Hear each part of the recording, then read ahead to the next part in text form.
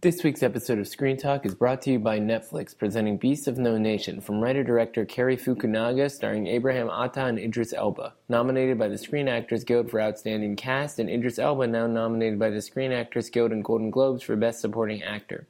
When civil war tears his family apart, a young West African boy is forced to transform into a child soldier and join a unit of mercenary fighters led by the charismatic Commandant.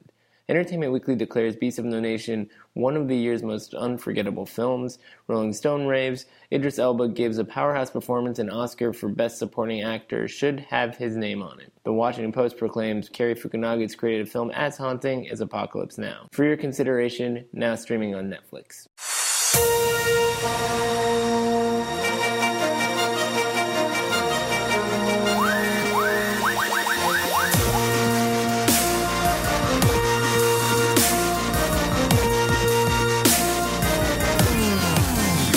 Welcome to Screen Talk, IndieWire's weekly podcast. I'm Eric Cohn, the deputy editor and chief film critic, joined as always by Ann Thompson in Los Angeles. And while we have many movies to talk about at this time of the year, there's one that seems to command the attention of the entire damn planet, so I guess we have to devote our podcast to talking about it too.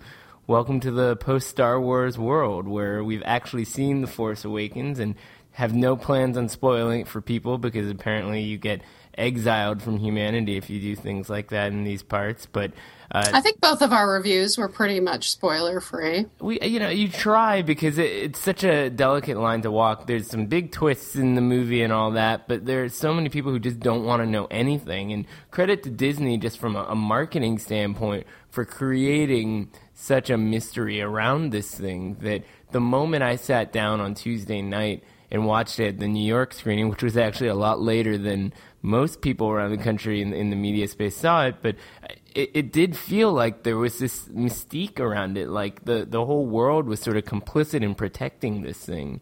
Yeah, no, I agree with that.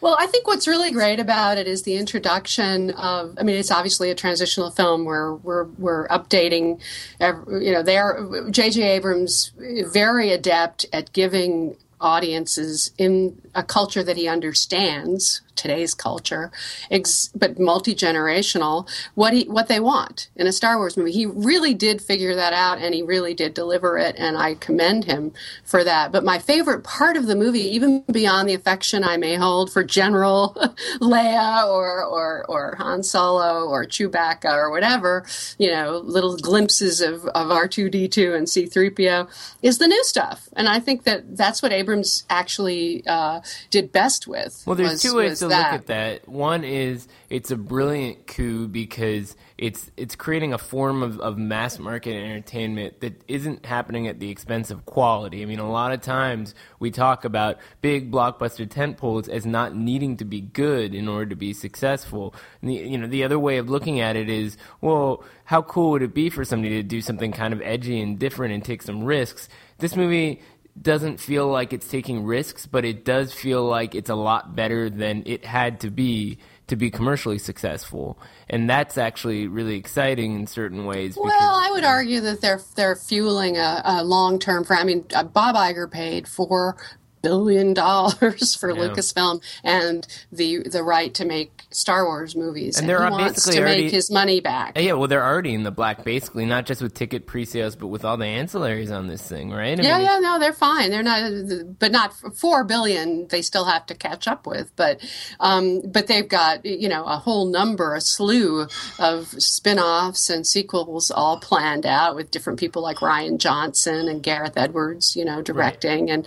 and I'm excited to see what some of these more idiosyncratic directors do with it, because you do have to be able to put a little bit of your personality into a movie, just the way Cuarón's version of Harry Potter was the best of all the Harry Potters. And so I think Abrams has done a brilliant job of setting up the whole thing. I love the young leads. I love John Boyega and Daisy Ridley and BB-8. I love them all. So, and Oscar Isaac Isaac has potential. He didn't have that much to do in this one as the sort of, great flyer pilot guy for the Resistance. But we'll see. We'll see what they do with them in the future. As exciting blockbusters go, it's no Mad Max, but it's a movie that does have a certain sort of vibrancy to it that is often lost in kind of the rush to make a movie for the general public. I mean, that's one of the reasons why I really like the section where you have this sort of first intro where they're bringing you up to speed on what's going on with the dark side versus the Resistance, and then you have the a whole, so that Careful, whole and aspect, spoilers. That whole aspect is being, laid out. And then you have this great section on this desert planet Jakku, where we get to meet this young flyer who is a young woman. And she's really good, and maybe she's got the Force in her. Maybe she's the one who's going to be wielding the lightsaber. That's fantastic. And you have this black guy in a stormtrooper outfit who's defecting. It's wonderful. Well, I mean, everything you're describing is basically in many ways kind of a reboot because of the kinds of ways that it's presenting fresh characters in a dynamic that's already familiar to people to some degree. For sure. And when people really each one is part of an archetype that's already been established. I mean, it's only she's Luke Skywalker. You know what I'm saying? Now you're spoiling it for everybody. It's just over. We lost like 1,000 Screen Talk listeners. But that's okay. They'll come back because once they see the movie, people are going to talk about it totally different ways. I mean, what I like about this from a cultural standpoint is that it's such a delicate dance. It has to be good. It has to deal with a universe people take very seriously. Generations have grown up and raised children around these plot lines. And yet at the same time, it has to introduce people to this world. And I loved it that my daughter Nora, who's 26 years old, and I did do my parental duty when she was growing up. She did see these movies, but she went and watched all three of the pivotal, the first three movies, episodes 4, 5, and 6, which are considered the good ones. She looked at those again, and I was proud of her for that.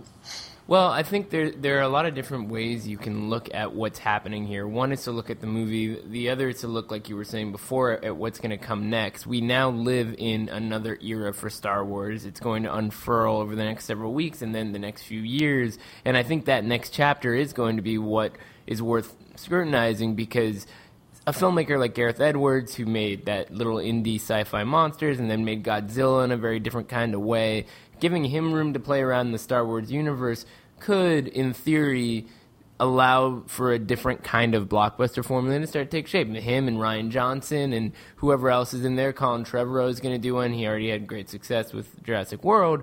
But, I mean, I think that the idea I'd like to see some women directors get in there. Ava DuVernay, it's your turn. Yeah, right. She was hanging with Ryan Coogler and Colin Trevorrow, getting her picture taken at the Star Wars premiere, which I have to confess really was a great deal of fun on Monday night, where they took over all of Hollywood Boulevard. It was really a hoot. But at the same time, I almost wonder if we live in a world where Star Wars has the same kind of resonance that it did when it first became a big deal. I mean, I feel like it's informed so much by where these things are coming from that there could be an expiration date and almost a fatigue for this universe if we're inundated with these movies, even if they end up being good for a while. If I were to say that there was one aspect of this story that was less than inspiring for me, it really was the presentation of the other side, as a kind of Nazi-like, the dark side, fascistic. Yeah. What's the name of they're called the Resistance group. No, it's the Resistance versus the First Order. That's what it is. Right, the First Order. So the First Order is headed by Donald Gleason, probably the most thankless role of all the ones. Right. That were well cast, and I think Adam Driver comes out better and has more to do, really. The bad guys are a little underdeveloped. I mean, the threat of just a bigger Death Star. I mean, I don't know. We've kind of that's been there the before. part of it that's the part of it that really didn't work for me. But all they had to do was set in motion some kind of threat. I mean, it's a MacGuffin, basically. Yeah. So, I mean, it doesn't bother me in theory, but what I think it speaks to is how long before all of these kind of plot lines reach an expiration date. I mean, isn't that what happened or seems to be happening with the Marvel Universe? I mean, Avengers 2 was not nearly as exciting as the first Avengers movie. It felt like we'd been there and it was a mess. Well, it still was somewhat satisfying because we like the characters so much. And I would say that's what they did right here. And it's Michael Arndt, who's the one who sort of went in and refigured out how to pull everything together. And then he was rewritten by... but enough of him is in there so that he got a Writers Guild, credit. And then you have J.J. Abrams and Lawrence Kasdan, of course, the godfather of the Empire Strikes Back and Return of the Jedi. So they're all involved in focusing on the characters, which is what J.J. Abrams did with Star Trek. That's why Star Trek worked, the reboot, was that we knew those people and he got them right. And he does the same thing here. Right. It's just so clearly designed to satisfy those sort of things, and he pushes some buttons. He pushes some. There are things that people are going to talk about, and theories that will unfurl, and everyone can mess around with that. But we live in a different kind of world where people consume stories in different kinds of ways. I mean, when you get to the point where there's going to be Netflix series set in the Star Wars universe, and the conversation reaches a certain point where it's so much bigger than the individual movies, and it's what I think people are going to be talking about with Force Awakens is how it's setting the stage for all of that stuff. I mean, it's just they may be, but they're also going to be talking about the box office records that Disney is clearly aiming at breaking. So will it do $200 million on the opening weekend, which is an unusual weekend to open a big Christmas blockbuster? It's about a week early. And is it going to demolish all the records that come before over the Christmas holiday, which is a Christmas, it's a season, it's a box office season. So what does it have to hit to Titanic do that? Titanic and if you do adjusted. We just did a whole story on this, boys and girls. So if you want to know the nuts and bolts and the details of all the numbers that have to be matched and why it has to be done over this period of time, the biggest December opener for 3 days with adjusted gross is The Lord of the Rings, The Fellowship of the Ring with $110 million. Lord of the Rings, Return of the King, $100 million. And then you have... the first Hobbit, which was actually ahead of the debut of Avatar because there weren't, and then Titanic didn't have that many theaters back then because it's like the 9th pre-Christmas weekend opener or something. So it really, let me see it's going to easily break all those records. It's like the movies that are selling out, the screenings that are selling out have to be sold out. I mean, it's just, everything is just going to be completely booked. In order for Tom Brueggemann figures that The Force Awakens will be over $300 million by December 27th, easily. Just doing the math. Which is it could get to $500 million by January 3rd. So that's more than double its budget, unless you take into account P&A on some level. But it's still not enough for this to be the success that they need to be. So if it wants to beat Lord of the Rings, Return of the King, it has to beat 390, and if it wants to beat Avatar, that's 369. And then Titanic did most of its business after Christmas into the new year, so it doesn't matter. Well, they're not going to have a problem with drop off. I mean, people are going to come back to this thing. He says there will be some drop off, but it won't be. It's inevitable. But it will. But every day during the Christmas break is like a Saturday. So that's why it's such a big deal. I mean, we've been anticipating a really busy holiday movie schedule for a while now. Question I have is, I mean, this movie is opening in advance of some of those other, real Christmas Day releases, the Tarantino movie, and Joy, things like that. But could it just steamroll all of that? I mean, is it just sort of like forget about it? You look at Tarantino going off on Disney. about booting The Hateful Eight. This is a very good example of what goes on during this period, because if this is all, I'm getting all of this from Mr. Brueggemann. If Smart you guy. look at, he knows his stuff. He used to be a booker. That's former why exhibitor. he actually was an exhibitor. So he knows this stuff. If you look at the summer, every theater, every weekend, you have new big movies opening, but it's over a period of time. It's May to August. If you look at Christmas, every studio is opening a big movie, and so are some of the Oscar contenders from smaller places, and you have all of them competing for space during this intense period of time, and it's about a week. And it's not so that's why you have Tarantino versus Star Wars for the Cinerama Dome. He really wanted the Cinerama Dome. He thought he had the Cinerama Dome. That's why he's so upset, because it's the most prestigious theater that he has. A lot of the 70 millimeter houses are small. And not first tier. The police boycott thing with Tarantino felt like it got a little out of control, but this is one area where it actually is kind of neat to see him lose it, because he's really fighting for, he wants this movie that he designed for such a particular audiovisual setup to be put in this one place. And right.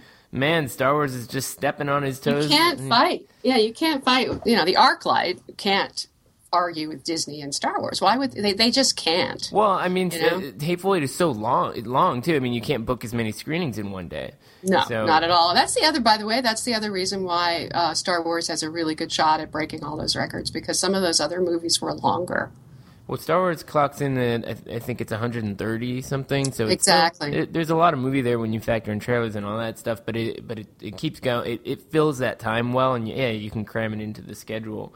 But going back to the question of quality, I think there's also a bigger picture conversation here, which is, now that Star Wars is back in action, I mean, is this going to make it even harder for other kinds of movies to sort of break in? I mean, it's a cannibal.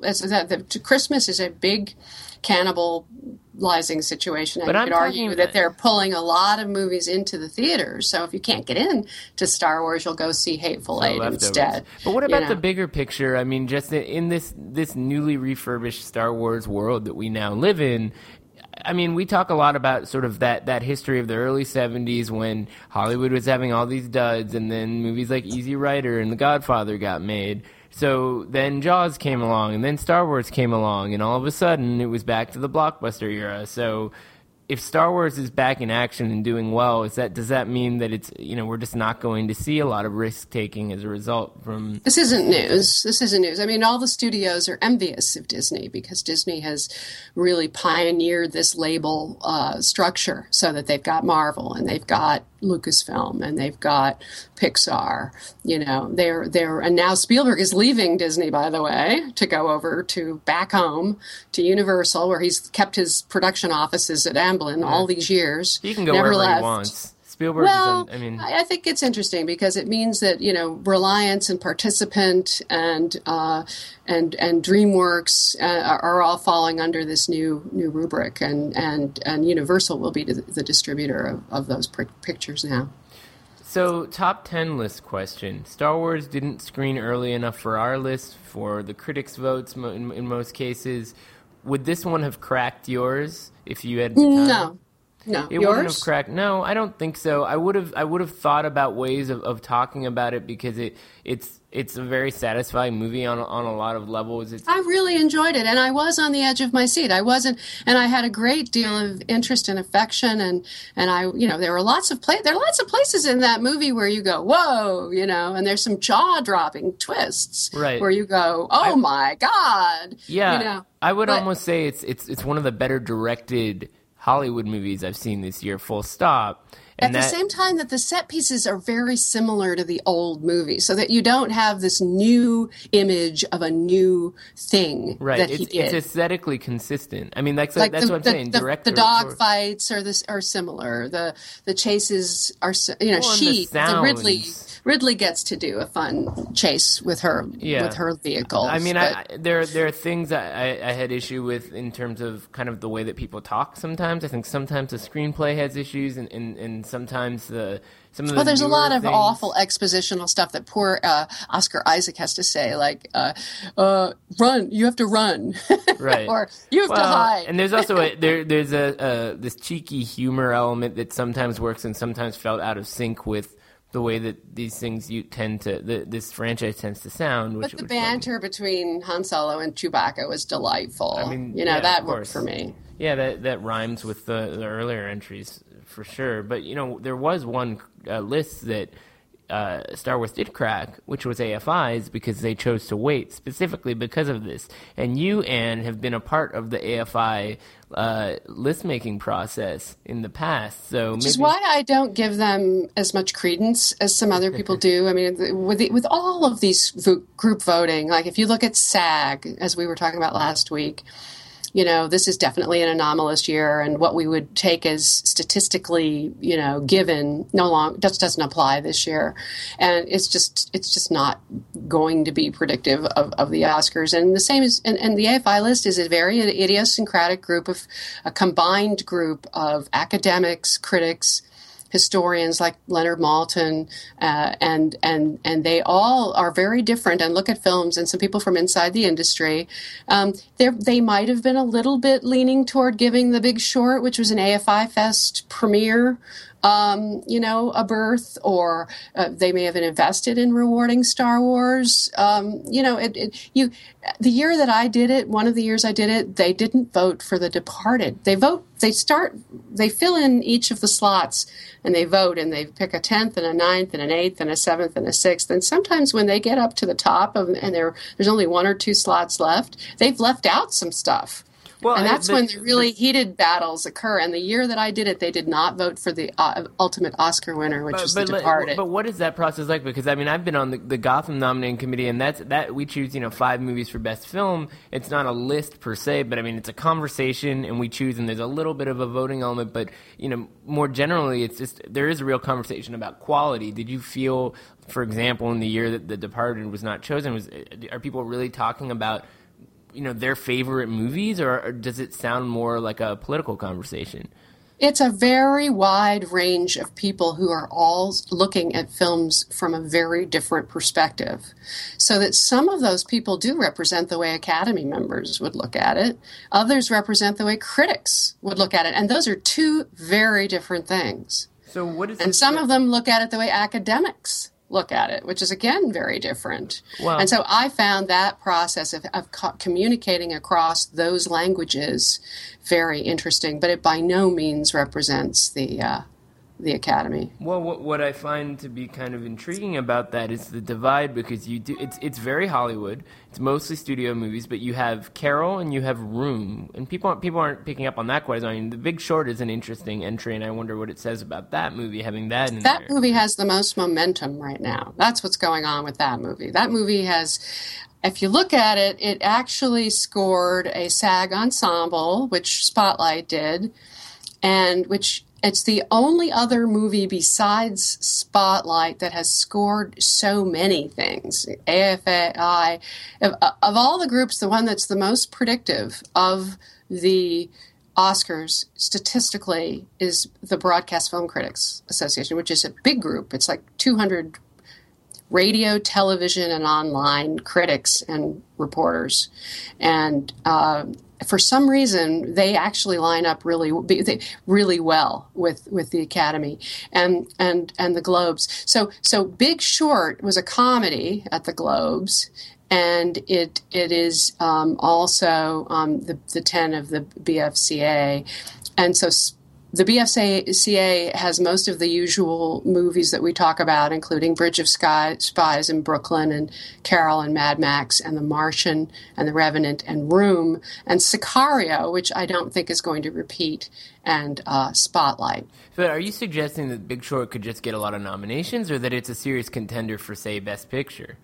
If you look at the stats, The Big Short is a serious contender for Best Picture. Why am I ignoring the stats. First of all, I'm ignoring SAG to a degree because it's just not an anomalous year. But you have to take it into consideration because it means the actors like it. Secondly, it's a comedy. And while the difference, this comedy may be more like something like James Brooks's broadcast news. Mm-hmm.